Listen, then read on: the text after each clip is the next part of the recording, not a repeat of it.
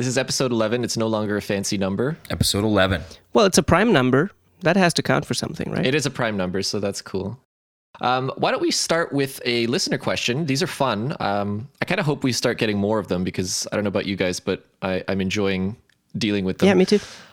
So we have a cool question here from Michael Sewell, I think. Sewell?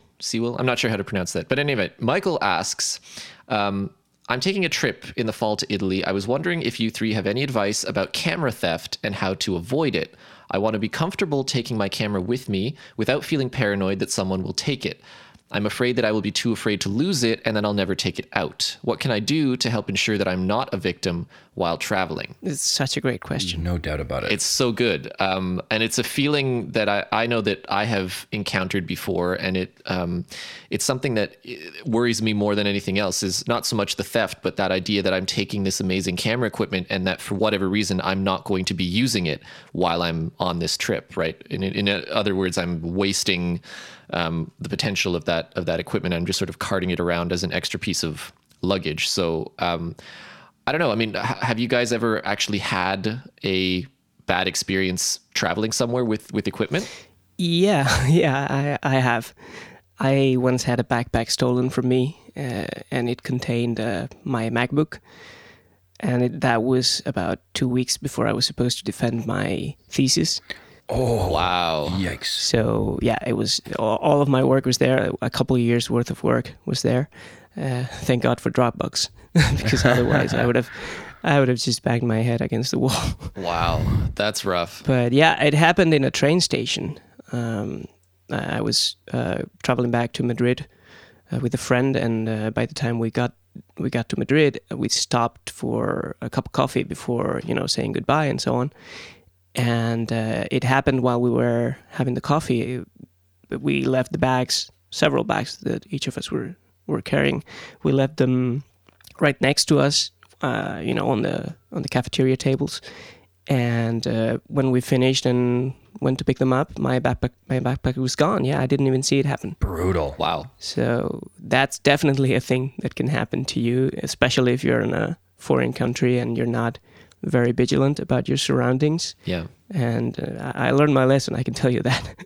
I never have had any sort of experience like that, guys. I'm so useless in this question. Like when I read the question, I went, I didn't even know people were that worried about it. So I'll just excuse myself at this point.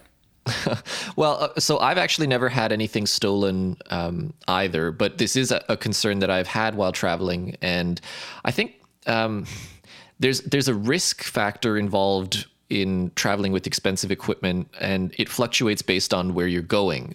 Some countries and some cities are more vulnerable to pickpocketing than others, I think. And so one thing that I like to do is if I'm going to be traveling to a new place, I like to try and get a sense from people who've been there before and from, articles and your usual research methods of how high the risk is in that place. Because sometimes you'll go to a place and it's basically like, oh, theft just doesn't happen. That's not it. Like your chances of having any problems are vanishingly small, in which case I just don't worry about it. But I remember when my mom recently went on a trip to Rome, and that was one of the things that all of her friends who'd been there before were warning her about. They said, look, if you're going to bring camera equipment and things like that, just be aware that there is a problem with pickpocketing in the city. So that was just something that we had to, I helped her prepare for that, I suppose, with equipment and how she was carrying it and things like that, just to minimize the risk. And I guess what Michael wants to know is what concretely, what do you do to protect yourself? Well, that's part one, I would say. Reading up on the likelihood of that happening to you on your particular destination. And you mentioned Rome, and he's actually traveling to Italy. He said as much. Well, that's why I used the example, because yeah, it's exactly the same place, so it works out nicely. The problem with that is that it's a bit of a double-edged sword, in that if you read too much, you can sort of become too scared almost, and you stop enjoying your time in the country to a point. And that happened to me a little bit when I went to Brazil. I spent a week by myself in Rio, And I had read so many horrible stories about theft in the city and violence and all of that, and that I spent most of my time there, like super worried that something was going to happen to me. And of course, in the end, nothing happened at all. Yep. But I was told, like, do not wear a watch, or do not take your iPhone out in public, or those things that I don't even think about when I'm in Europe for the most part. But there, you have to be a little bit more self-conscious about those things. So it depends a lot on each particular place, each country, each city. But yeah, having some information, that reliable information, is essential, I think. But you have to be able to balance it a little bit, and not get too caught up in that.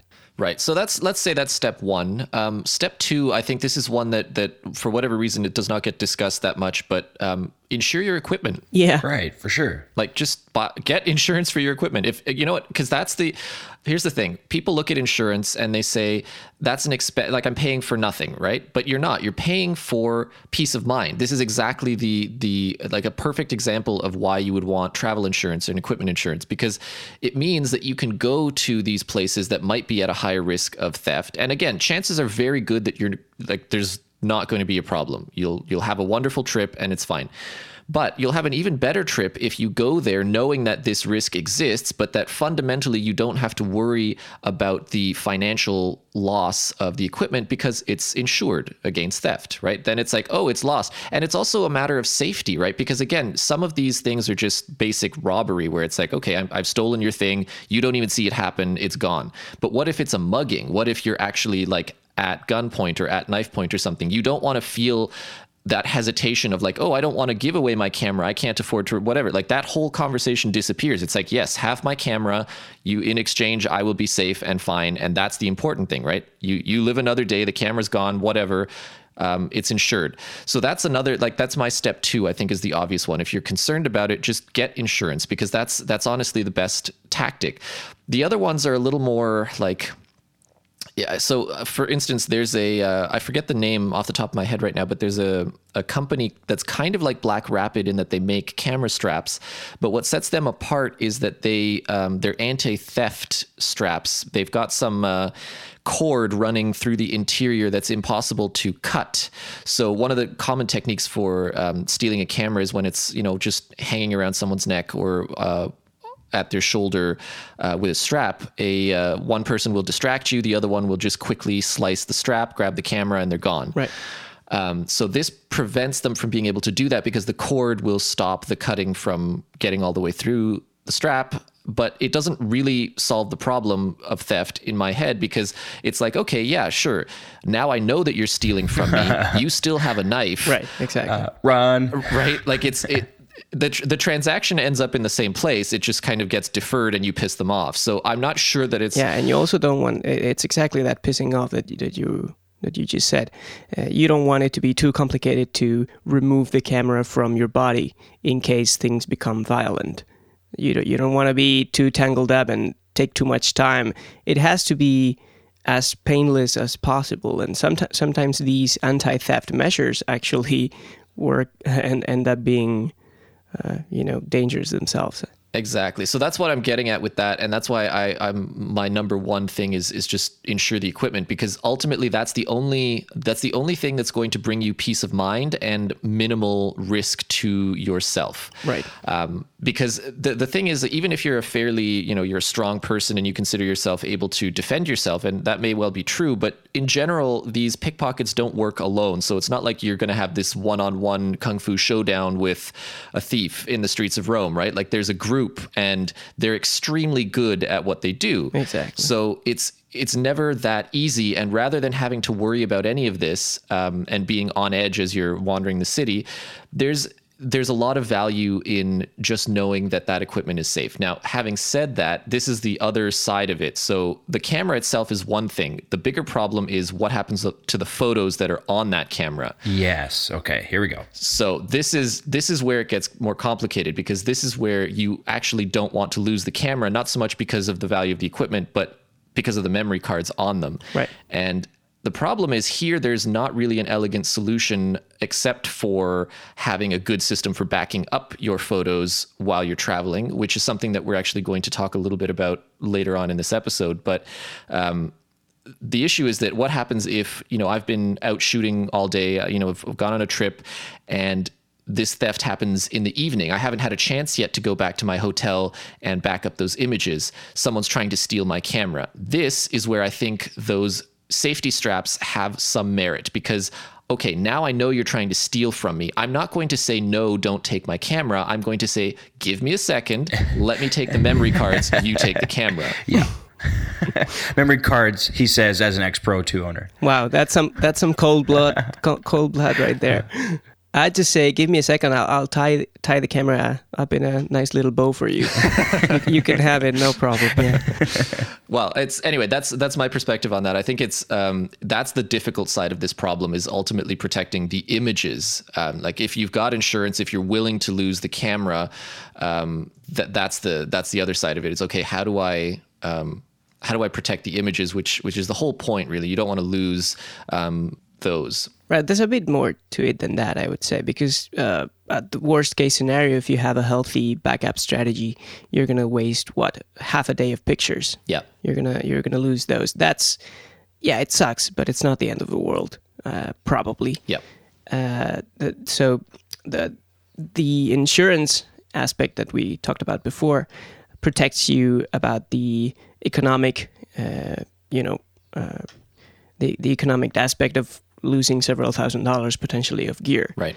And that's very important. But there's the other side is not only what happens to the pictures, but that you're left the remainder of your trip probably without any camera to capture more pictures, right? Yep. And that's where prevention is key.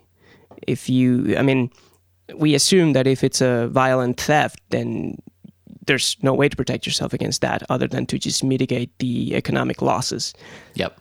But if it's a pickpocket situation, you do have quite a few things you can do in order to at least minimize the risk for yourself, right? So That's where having a good bag that doesn't expose any zippers, for example, is really important.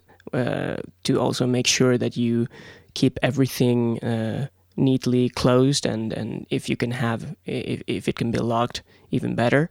So there are quite a few preventive measures that you can take to ensure at least that the chances are minimal. And I think we should probably get a little bit more into this. What do you guys do when you're in a unfamiliar place, and you're a little bit concerned that something like this may happen to you? Well, for one thing, I keep my gear in the most unassuming bag that I own, which in my case is the Think Tank Retrospective. And I try and make it so that I'm only ever carrying, like if you've got one of those setups where you actually have a hotel home base and there's a safe or something like that, then chances are I will try to keep things like the memory cards and whatever non-essential equipment, extra lenses, things like that in the safe, and only carry with me the exact equipment that I'm using for that given scenario, so that at least, again, I'm not losing everything. And there's also something about keeping your phone and your wallet and things like that in separate pockets in different places. Like don't put everything in the same bag, right? That's one key element, I think. And sometimes it's a bit of an annoyance if you're traveling somewhere very hot and you don't have a tremendous number of pockets because you're not wearing that much clothing. But it's worth trying to put things in as many different places as you can, just so that if any one particular thing is taken from you, you don't necessarily have to lose everything. Exactly. Especially in a scenario where they're just, grabbing the bag and running. So it's like, okay, they've got the bag, so that means my camera equipment is screwed, but at least I still have my passport, I've got my phone, things like that. Yeah, this is not photography related, but you should always leave your passport at the hotel, I would say. Or at least a copy of it. Like a photocopy usually is good enough to get some sort of emergency ID if you get stranded on a foreign country without ID. So that's critical. And also always leave some cash behind. And if you're going to be doing a lot of walking, I would also probably say don't keep all your cash inside your wallet. Just it never hurts to keep a couple bills, outside in a different pocket or something like that. And that sounds like super paranoid, but it's just very simple to do. Hey, it makes sense. And I think this is a set of tools that you look at and you judge how many of them you have to actually implement based on where you're going. So again, it's that idea of doing your research first so that you understand what kind of place you're visiting as far as the risk of these kinds of things, and then you just act accordingly. So things that I've done in the past, if you guys are curious, I don't know. Yeah. Do you guys travel with a backpack or versus a messenger bag? Like we've talked about this 1,000 times over, but a messenger bag at least puts the equipment, kind of to your side, and your eyes you can probably see the messenger bag better than any zippers opening behind you if you have a backpack on, right? Yeah, exactly. So a messenger bag could be like a benefit there for team messenger bag.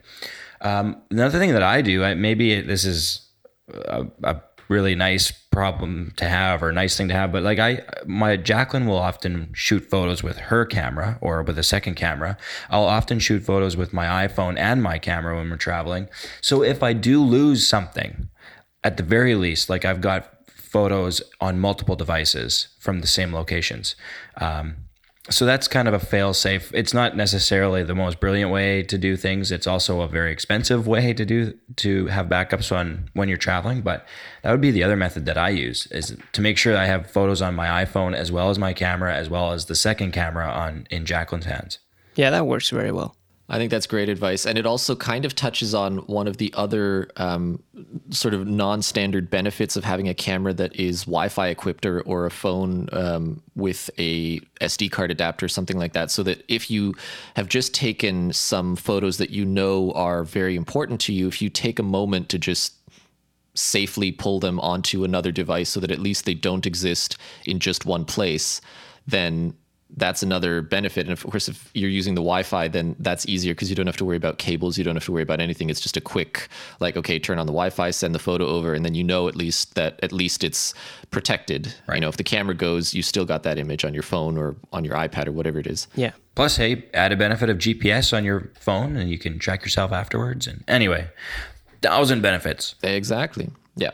So let's actually talk a little bit about this travel backup problem, because this is a big topic, I think, and it's one that we're actually discussing a bunch on Slack right now, because several of us have trips coming up and we're trying to figure out what devices to bring, what storage medium, and what kind of workflow makes the most sense for trying to keep track of several days worth of photos while you're out in the field, so that you're not stuck in a position where everything just lives on the SD cards and you kind of hope for the best. So I went with, I studied this far too much, to be honest.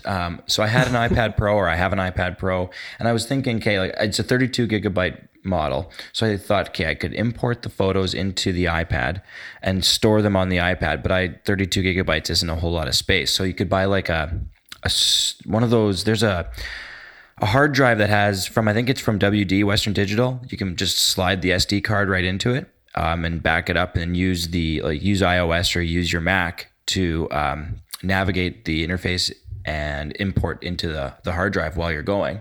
So you could do that method, like you could have SD cards and hard drives, but all of this would revolve around, you'd have to do it at the end of the day, right? You probably wouldn't be importing them during the day if we're talking about theft. Right. So there's that option. Or you could just bring a laptop with lots of extra space and import the photos into the laptop and use multiple SD cards. Now you've got multiple backups in different areas. So that's the method that I went with, is that I think I'm going to buy extra SD cards and then import into a laptop and leave the laptop either at the hotel at the end of the day or that kind of thing. Right. Yeah, I'm not sure if it's the most cost-effective way of doing things. Certainly isn't, but it also gave me some other benefits as well. So that's where I ended up on it, and I'm hoping that it helps with the theft part of it. I really hope that I've got redundant backup wherever I go. Right, and it may not be the most cost-effective way in terms of a backup strategy. Right. But there's a legitimate need for a laptop when you're traveling, on many situations. So I think that it makes complete sense to take one with you instead of an iPad. So I'm fully on board with that. And I think the laptop I'll use after the trip too, which was the other thought. A hard drive with an SD card in it or SD card slot. I probably would use it for the trip, and that would be it. So right, definitely. The only thing I would add to your setup would be another external hard drive. Even if you put the pictures inside the laptop, I would keep another copy in a separate external drive. Yeah. Right. Triple backup. Whew. Fair enough. And of course, I wouldn't delete the memory cards. No. Right. And at least until I've come back from the trip. Right. Any suggestions? Like, what have you guys found? Marius, what have you found? You're going on a trip here shortly. I am. And so this is actually a question that I'm asking myself as well. And I just want to say, for anyone out there who designs products, can you please just build a proper external hard drive that can not only quickly copy and clone SD cards and compact flash cards, but also copy one to another so you can have duplicates and format them and things like just an external. This used to be a thing, right? This is what frustrates me. There used to be products that were dedicated to mobile photo backup, and then people just sort of stopped making them because they said, oh, well, now people just carry their laptops, and that's great. I don't want to carry my laptop. I don't own a laptop. I don't want to put all these photos on my iPad if I can avoid it. I mean, in my case, I've got the 128 gigabytes, so I've got room to pull some stuff onto it. But I don't want to do that. Photo management on the iPad is not great. No. Especially in terms of just it all goes into photos. It's all this one big ambiguous thing, and that's not great. So I don't. If I can avoid doing that, I want to. Right. I don't want to carry a computer just so that I can protect my photos. It's dumb. It's an unnecessary weight. If I could have something that looks like an external drive, is an external drive, but just happens to have the card slots and the intelligence to do something with them, that would be a product I would pay good money for, because there's nothing else like it. I mean, that's something that just seems like such an obvious right. Product to make. I think I can't possibly be the only person in a similar position who does not want to travel with that much technology if he can avoid it. So please, somebody build something like we used to have that works with modern card standards, that's quick, and that will allow us to do this kind of photo backup on the go easily without having to carry a bunch of extra devices with you. Right. And do it in the next few months so that Marius can buy it before he goes on his trip. Yes, please. Before the end of June. Alvaro, any thoughts? Like, what would be your recommendation here? I think I'm very, very in sync with what you just described, Josh. Okay. I do prefer to take a laptop with me when I'm traveling. I've always done it, so I don't see a reason to stop doing it now. And since I'm already taking the laptop with me, it makes all the sense in the world to use it for photo storage or right. to manage the backup strategy at least, because that's the thing. 512 gigs, which is what most modern laptops with SSDs typically have for storage these days at the most, because 1 terabyte laptops are expensive. Ooh. I would say rare. Yeah, expensive and rare. So if we assume that you have 512 gigabytes available, it's really, it sounds like a lot, but if you take a lot of pictures and it's a long trip, you're totally going to fill that up. And the problem with that is that SSDs, the performance suffers quite a bit as they become more filled with data. So you should always aim to keep roughly probably 20-30% of it at the very least, free. So that's a limitation that you don't have with external drives, and that's why I was advising earlier to take a separate external drive. And smart. Of course, you can keep a copy of the pictures in the laptop itself, but if you see that it's starting to fill up, you need to have a separate storage device where you can just offload those. Yeah, good point. Along those same lines, I just wanted to mention, I came across a really amazing product recently that is perfect for this kind of workflow. We've started using it at the agency to offload footage from our cards after a shoot, but it works just as fine for photos. So it's an app called Hedge. As far as I understand, it's just for Mac right now. It probably won't come to Windows, so sorry, Windows folks. But in any event, it's basically it's an app that's designed only for transferring and backing up footage, photos, whatever, from external drives to cards to store, whatever, any kind of source destination setup. The nice thing is that, first of all, it's fast. Second of all, it actually verifies file integrity while it's doing it, can resume if something fails.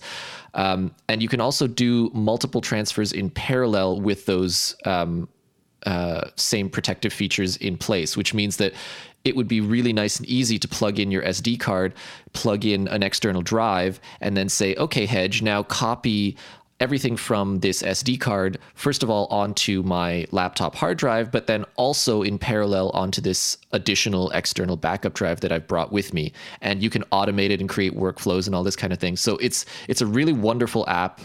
It makes it a little more predictable and a little less flaky than just using Finder and dragging and dropping things over, which to me is important because I don't want to worry about corruption. I don't want to worry about any of that. It verifies everything. It makes sure that your files are making it there safely. And to me, that's a big deal because especially when I'm traveling, yes, it's nice to know that I've copied it from one to the other, but I want to know that it's done safely because I might want to reuse that card. So I don't want to format it and then look at the photos on my laptop the next day and realize that something went wrong during the transfer and now those photos are gone. Right. And holy smokers, it's free for two simultaneous transfers. Free, $0. Wow. Yeah, so it's a really good find. I highly recommend it. I've been using it again at the agency, and it's a really nice piece of software. Very focused. It does one thing very well, and that's it. And that's exactly the kind of software I like. So beauty. Great find. Yeah, great find. It looks amazing. To the developers, good job, and to the listeners, hopefully you'll find it useful. For this kind of thing. So basically what you wanted was an external hard drive with Hedge built in. Exactly. That is the perfect device for this scenario. If someone builds an external drive with the relevant card slots and Hedge built in, we're done. That's it. Right. However many zeros you want to add onto the price, fine. Just make it real. By June. We should totally kickstart the hell out of it. All over it. So I think hopefully we've answered Michael's question sufficiently here. It's a difficult question, but what it comes down to me is how do you balance feeling safe about going somewhere with feeling relatively protected about your gear or not worrying about what happens if something should go wrong. And that's why, do the research, get your stuff insured, and then potentially look into these mobile backup workflows that we've talked about, because if you have all those things in place, then you really shouldn't have anything to worry about. You can go out, you can shoot, you can take your camera out. And ultimately that's the goal is do whatever you've got to do to feel comfortable taking your camera out when you travel. And that's why maybe it's better to work backwards and ask yourself, okay, what's stopping me from taking the camera out? And for some people that was, it's too heavy or blah, blah, blah. And in that case, they made smaller cameras and But for the security angle, I think it's a matter of knowing that if it goes away for whatever reason, you're not entirely screwed. Like there's some thing in place to protect your photos and your financial investment in the equipment. Right. And the final piece of advice, always own one more Leica Q than the thieves can take with them. There it is. Or the D5 to smash on their heads as they run away. Yeah, that's true. Yeah, that's probably better, actually. We have great advice on the show, guys. Yeah. Oh, man. Just the best. The most expensive, of course, but buy expensive things and hit other people on the head with it. We should put a disclaimer on this one. You can actually chase them away with the Phantom. I could do that. That's it. You can find their secret lair. Or, hang on, combo move. I attach a D5 to the Phantom and drop it on them from above. Oh, that's a winner right there. I can do like a bombing run. Oh, we need a disclaimer on this show. Yeah, please don't listen to anything that we say. Okay, so I've got a good segue here, guys. Let's see if I can come up with this. So we were talking about laptops here before, and Alvaro was talking about a 512 gigabyte solid state drive inside the laptop. Now, I'm actually in this scenario. My wife and I headed into Winnipeg yesterday.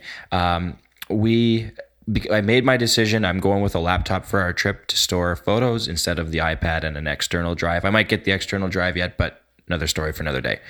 So Apple announced or released updated MacBooks this week, 12-inch MacBooks, which everybody talks about how they're all underpowered and there's only one port and you're crazy if you buy one. And well, hey, Jacqueline and I bought one.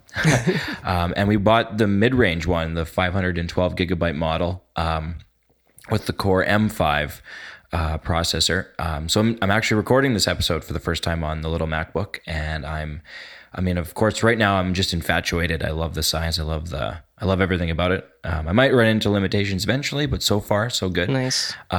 So yeah, that's where the computer I'm going with. I saw some videos and stuff online of people editing photos in Lightroom with the MacBook from last year and so on. And it didn't seem, the point of the laptop is more to store photos while we're traveling and so on, and to do a little bit of light photo work. So I think I'll be okay. I hope so, because it's an expensive machine, but it's certainly the difference in size between the MacBook Pro, the 13-inch, and this little 12-inch MacBook it's night and day difference. So I think it'll be nice for when we're traveling. Yeah, it's gonna come in super handy. Yeah. I mean, it's not as intimidating as a D5. You probably won't want to hit people over the head with it. No, it might snap in half. But it's so thin you can cut them with it.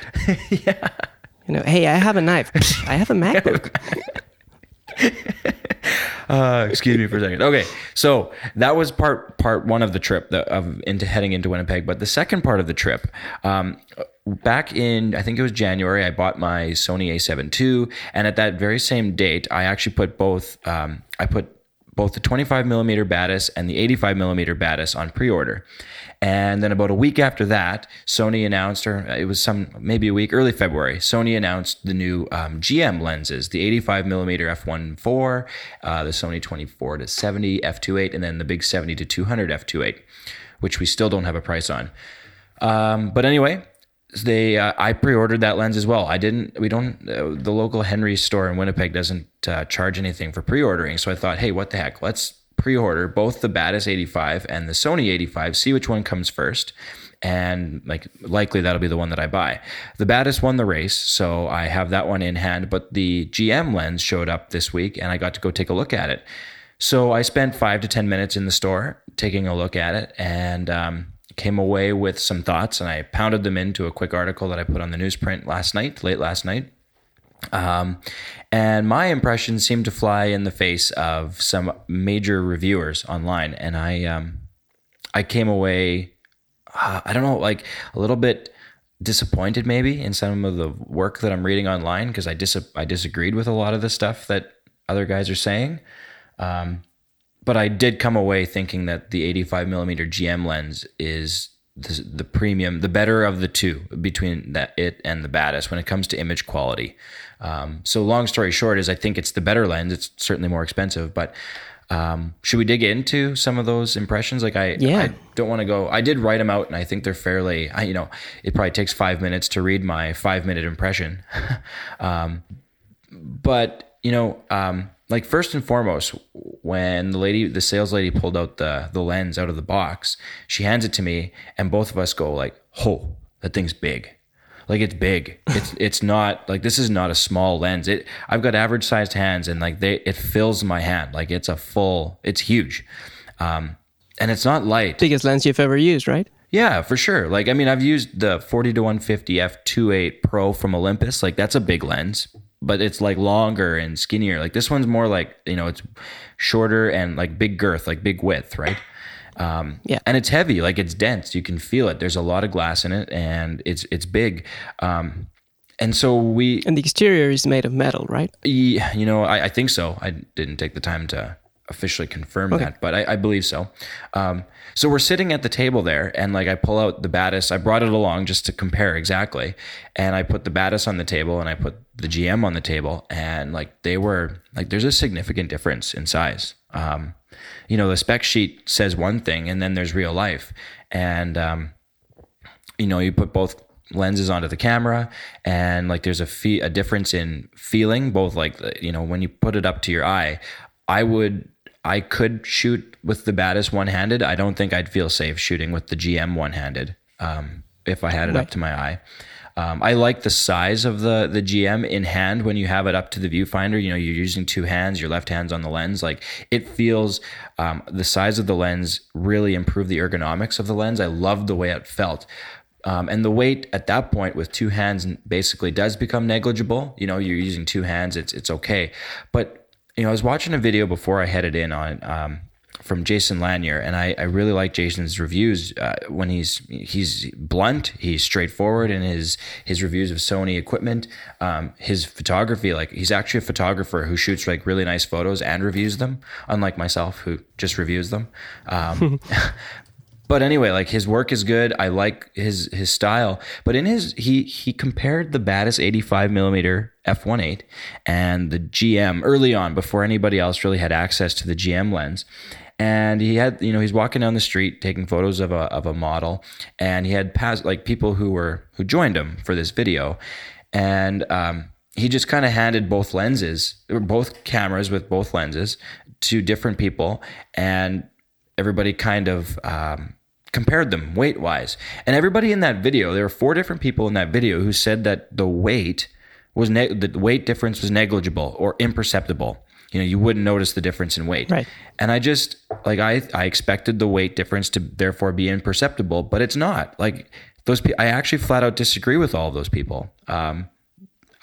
Maybe they were amped up because, you know, they were on a video where lots of people are going to watch it and they were excited and their muscles were twitching at the right times and they picked them up and it was like, oh, you know, they're both light as a feather. I don't know.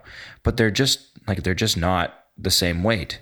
Yeah, not even close. I mean, one is almost twice the weight of the other. Right. So it's not like you could accidentally get it mixed up, I would say. No, that's exactly right. Like, so anyway, now I've gone back to watch all of Jason's video, and I think I 100% agree with his final conclusion that the GM is the better lens, and I actually do believe that it is worth the extra money, without a doubt. But that little part annoyed me because I felt like, I don't know, I don't think I can call them out and say that they're lying. Because I think that there's a lot of other scenarios at play. Maybe they're using a pre-production lens, which was lighter. It could be. But all I know is that the lenses are not the same weight. It is not an imperceptible difference. Right. There is a difference. And I am choosing actually to keep the Batis, at least for the next few months, because I don't want to carry the big GM lens on our travels. It's just too big. So there we go. That's my 5-minute impression. Took 15 minutes to discuss. I completely agree with you with everything you just said. And I also saw the video that you mentioned a few days ago. And I was instantly bothered by it. Because you don't have to, I mean, you have actually held both in your hands, but you don't need to know that that's not possible. What they're saying in the video is not possible, right? I mean, it's twice the weight. Right. There's no way people don't notice that. Right. Like the spec sheets are pretty clear. Like if it was 2 grams versus 1 gram or 1 ounce versus 2 ounce, like, okay, that might be imperceptible. But we're talking about like 1 pound. 12 ounces. Right. Like 1 pound to a half a pound.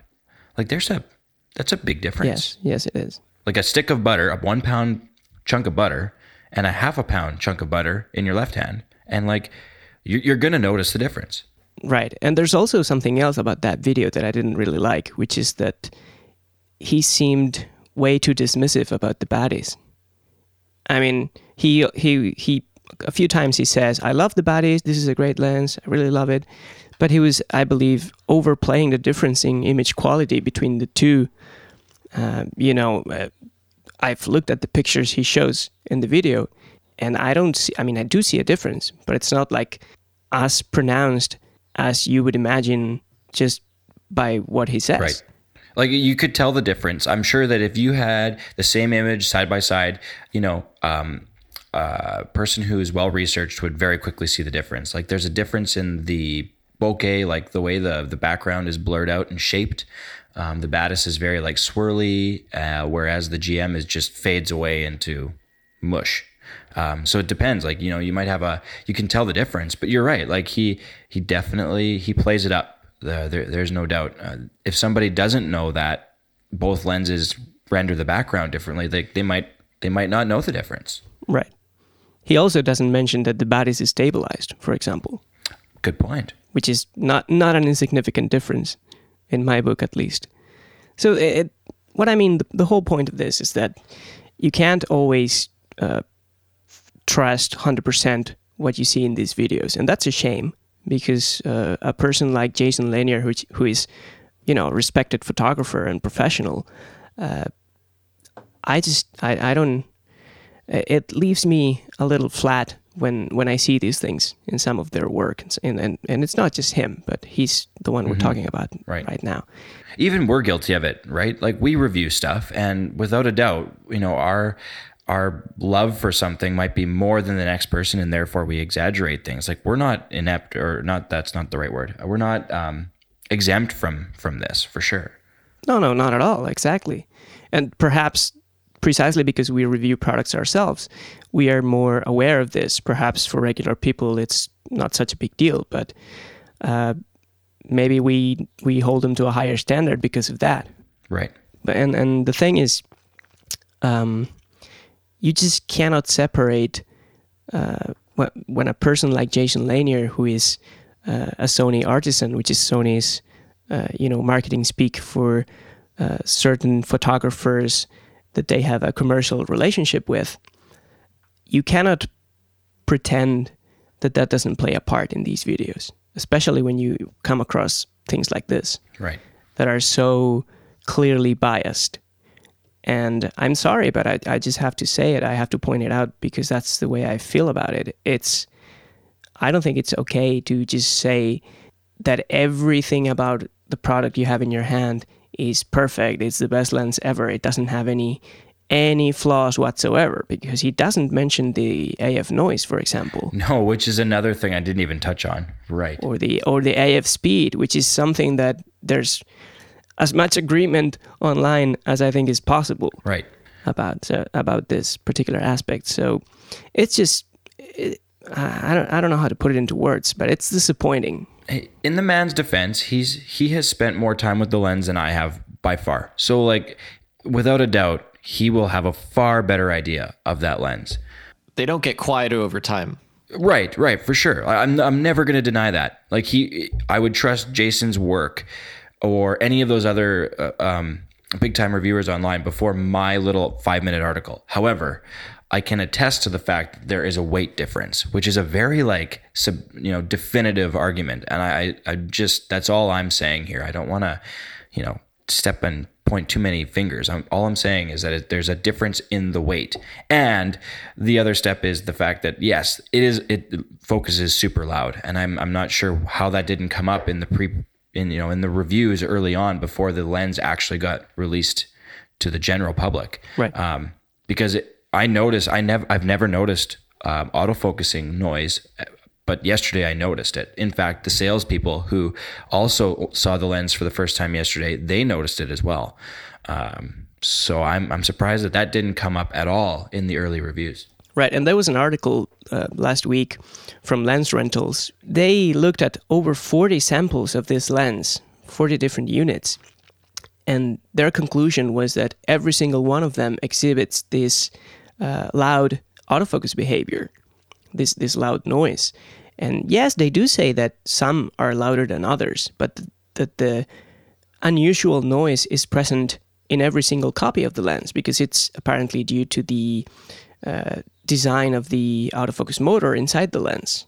So that's just something that is very difficult to ignore when you're doing a review of the lens. I mean, I don't think that's insignificant. No. And Jason doesn't even mention it in the video, but the other big reviewer who published a piece on this particular lens this week was Steve Huff. And he not only downplayed the importance of the AF speed, but he said that his copy of the lens was completely silent, that it didn't make the noise. So on one hand, you have a photographer who is getting the lens from Sony directly to review saying that the lens is peachy and everything is great and that there's no noise and the speed is awesome. And he even says that it's lighter than the Canon 85mm f1.2 lens, which is like saying that it's lighter than an elephant. It's just about as informative as saying that it's lighter than an elephant. And on the other hand, you have professional, technicians and photographers who are not affiliated with Sony in any way, who reviewed over 40 different units of the lens and actually took one apart to see how it looked on the inside. And their conclusion is the complete and total opposite as Steve Huff's. Right. So who do you trust at that point? It's hard not to be super critical about this, because it's like these are like make or break purchase decisions, right? The weight and this autofocusing noise. Yes. Maybe not necessarily make or break. It would be make or break if it's a defective lens, if there actually is a production issue. Not necessarily. I mean, I think for some reason, legitimately, it will be a deal-breaking aspect. Could be. I'm certainly... I'm thinking that we'll probably see quieter focusing lenses in the next 6 to 12 months. I wouldn't be surprised if Sony finds a way to fix this and they fix it quietly and don't really, Probably, but that would be an admission of guilt. Well, not if they don't publicly do it. Which is fine. I mean, which is fine as far as Sony is concerned. But I'm talking where would that leave these reviewers who are saying that nothing is wrong with the lens to begin with? It's so hard to. If there's an official fix down the line, it's like saying, well, if there's nothing wrong with the lens, why did they fix it? Right, Marius, you've been awful quiet here. Well, it's first of all, I shoot Fuji, so there's that. But also, fair. I mean, when you guys are talking about this, I think that those reviewers would be left exactly where they put themselves. I mean, it's if the lens does have a defect and that gets repaired, and they were pretending like that doesn't exist, then suddenly it becomes obvious where their allegiances lie and what motivated their statements in the review. And I think that is valuable for everyone involved. But I also, this touches on a bigger topic of integrity in reviews in general, and how reviews and reviewers of camera technology and really of technology in general, how you look at their work and what kind of relationship is implied as far as their relationship with the manufacturer and how that informs their review, and how their relationship with the manufacturer affects how you interpret their statements. So this is, I think, a kind of close to home topic for us, because we also review products. And so this is something that I know that I grapple with when it comes to especially receiving products from a company. Or having an opportunity to even just the simple fact that I can communicate with a company in a way that your average consumer cannot. It might mean that I glean certain insights from them. It might just mean that I'm able to ask them questions and get those questions answered in a way that your average consumer would not. That informs my opinion of their products and of their service. And so it's something that I try and remain cognizant of when I'm working on reviews. And I think that this is... it's complicated because we all have to take this into account, and we are seeing it from both sides, right? Both as people who are reading these reviews of people who we respect and who we follow their work, but we also see it from the other side. We know what kinds of complications exist behind the scenes, and so sometimes we will approach certain reviews with more skepticism. Right. Which is healthy, I think. And ultimately that's what I tell people when they're, sometimes you'll get into a discussion with people and they're trying to find, where to go to look for good reviews of products, trustworthy reviews of products. And ultimately the answer is everywhere, because I think the value of reviews is in aggregate to some extent. Yes. Yeah, good point. You need to have a very broad look at a certain product and the reviews that it's garnering before you can understand what it's actually like. Because first of all, every individual person will have their own perspective. Aside from any other biases, they'll have their own perspective that is informed by their history with the technology, their experience with it, blah, blah, whatever it is. That is the core value of reading individual reviews, because if you find a reviewer who you notice that their needs align with yours, or their general outlook on shooting aligns with yours, or just that they're kind of, you enjoy the way that they talk about things, that's valuable. And then you start following them, even if you understand that there might be some bias there because they maybe received a product for free from the company. And then you think, okay, well, wait a minute, how? Because a lot of the times you don't know these people in real life, right? You're sort of, they're random people on the internet. So you don't have a sense of how much bias is behind it. So you've got to look at other reviews to try and situate everyone on a spectrum. But ultimately, when I'm looking for reviews of a product, I just have to read a lot of them. And sometimes they all agree, and that's great. But generally, when they don't, it becomes a little more clear where people's motivations came from, and thus which review is the most honest in that particular case. Yes. Well said. Well said. I don't mean to imply that there's malice behind these reviewers', intentions, but the bias is there and it needs to be acknowledged.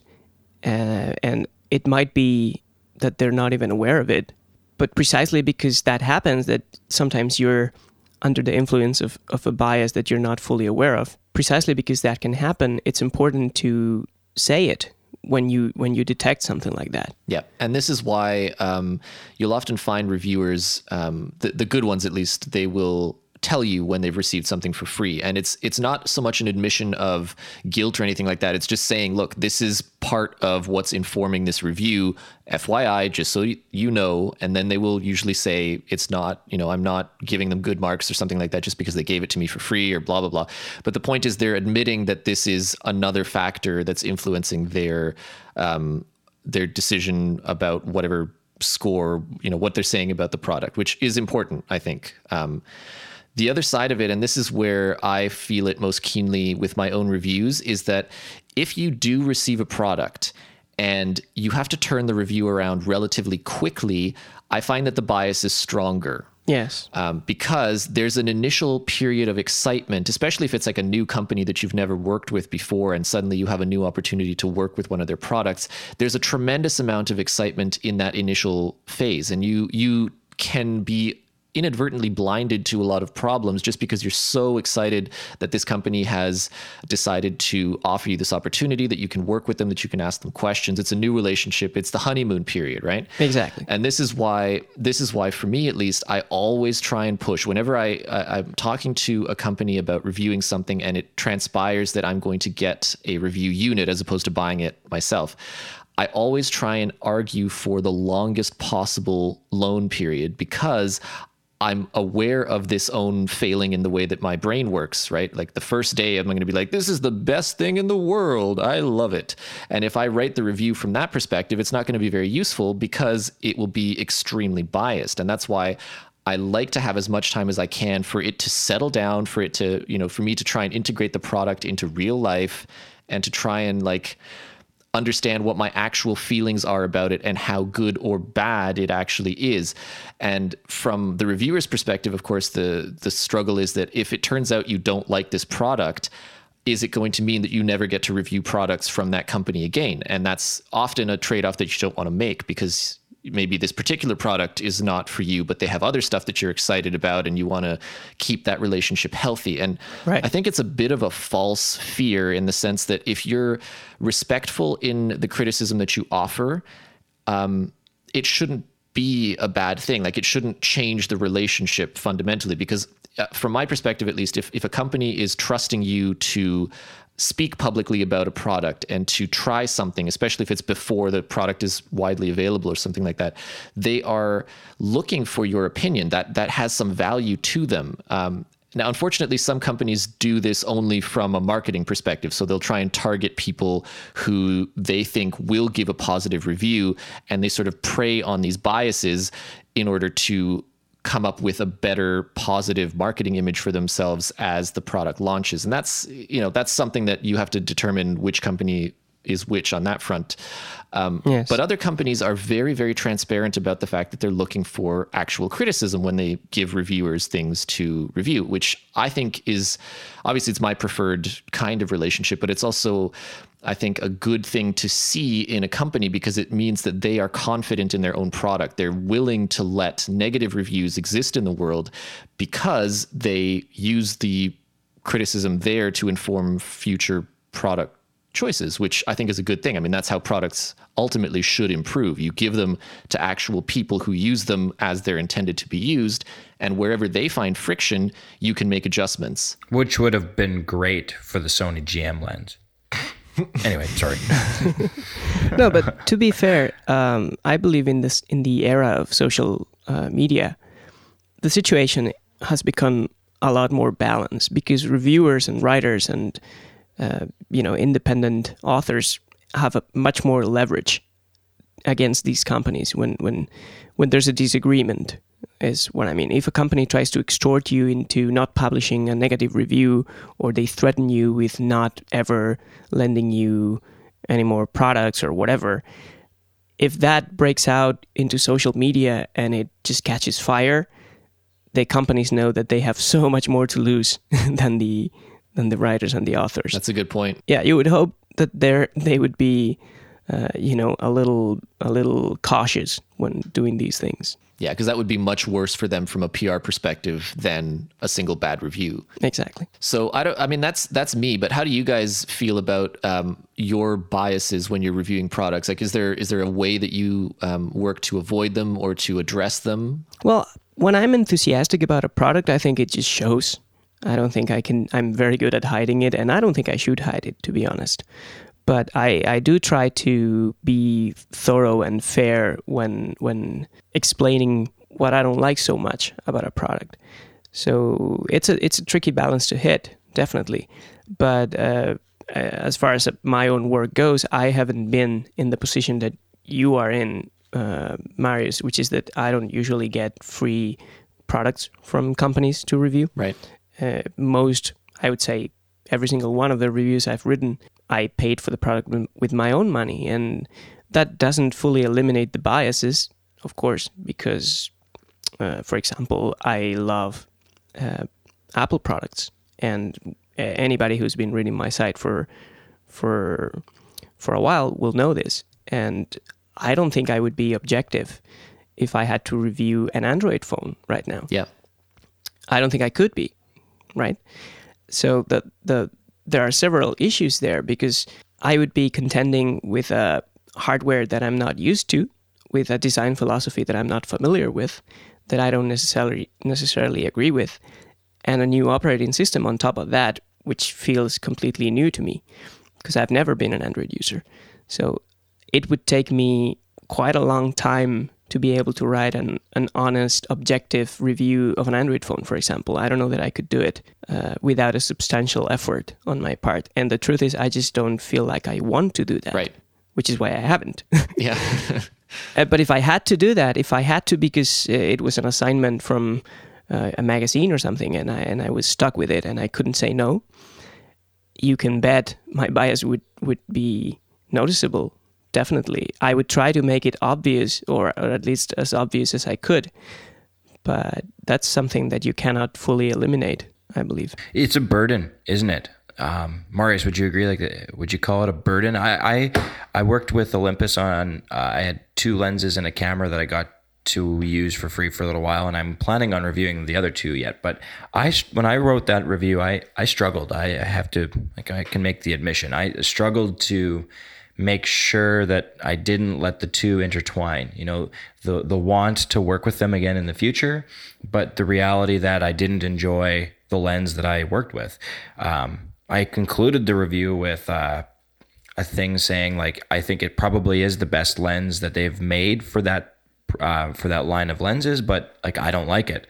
I said that, and then I had that little disclaimer on so I'm not like a golden angel or anything like that for how I handled it, but I definitely struggled with it.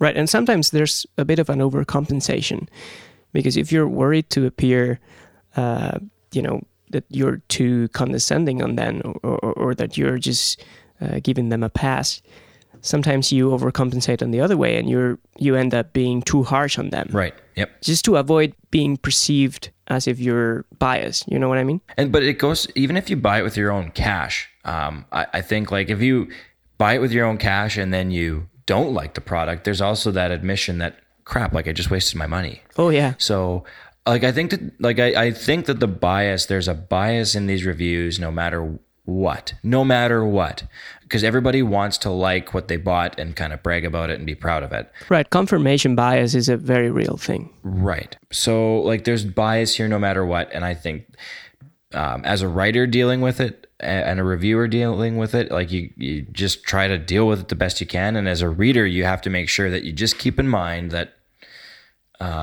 it is there. And like Marius said, read lots of reviews, because then you'll get, they should even themselves out. Yeah, my rule of thumb, and I think this is probably the thing that I keep in the back of my mind whenever I'm writing about a product, regardless of how I obtained it, regardless of how I feel about it, I want to make sure that whatever opinion I'm putting out into the world, I do my very best to substantiate it with concrete evidence, which means that if I'm going to complain about something, I'm going to say why it sucks. Why it sucks. Maybe it just sucks for me. Maybe it's not something that I think is an overarching problem with the product. Maybe it's just something that was not a good fit for my particular shooting style, like it was with the Sony a6000, for instance. I was very careful to say that I think it is an extraordinary product.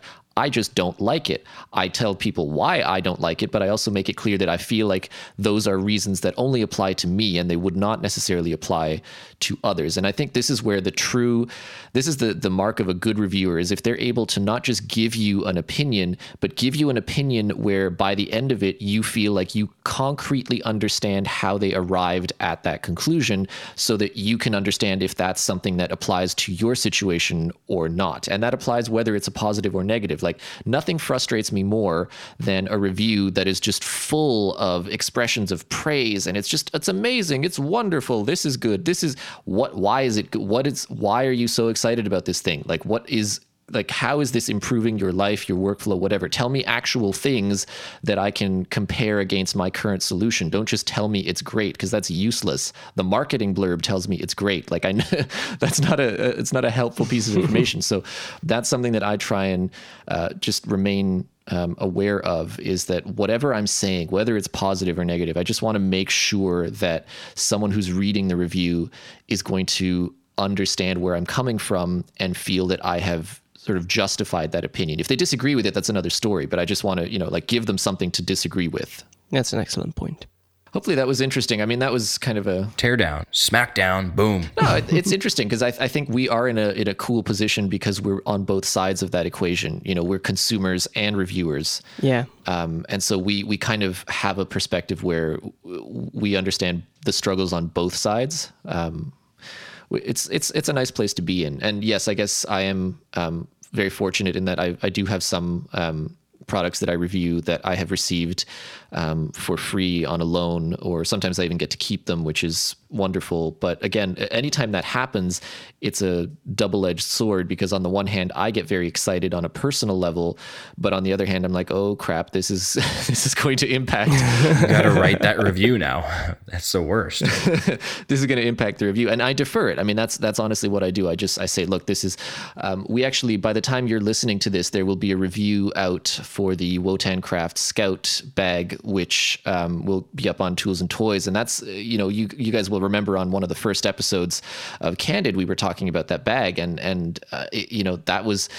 I didn't want to write the review that early on, specifically because I knew that I would be very excited about this new product that I was getting for free from the company. And and I told them straight up, I said, look, if you're going to send me a bag, which I really appreciate, it's amazing, just be aware that I will make you wait for this review, because I don't feel, I feel it would be irresponsible of me to rush something out. First of all, because a bag, you don't understand anything about it until you've used it for a while in a variety of scenarios. Right. But also I just knew in the back of my mind that there's this element of excitement that I have to overcome before I can look at this product objectively and make a judgment that's actually going to be useful to people. So that's why there's sometimes a huge delay. And this is something that if you don't review products, you sometimes don't understand that you'll actually often have a product for a long time before a review gets published. At least we do, because I know that we all have a similar outlook on reviews. Try to, right?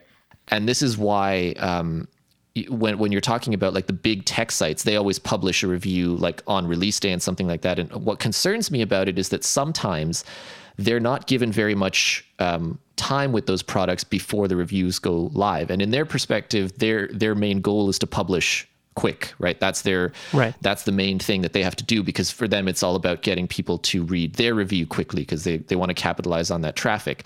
We're not really hungry for traffic in the same way. We're looking for authenticity. And unfortunately, there's just no way around the fact that authenticity takes time. Yes. And that's why you'll often, whenever a product comes out, you'll say, okay, well, wait a few months, because that's when the useful reviews start coming out. That's when you get the honest, time-tested reviews from the independent reviewers instead of the people who had it ready for launch but did not necessarily get the amount of time with it to give you a useful opinion. And it's not their fault. Like, that's just the way that particular editorial relationship works. But it's just, be wary of the fact that they are reviewing things from a different angle than the people who are publishing 4 months later.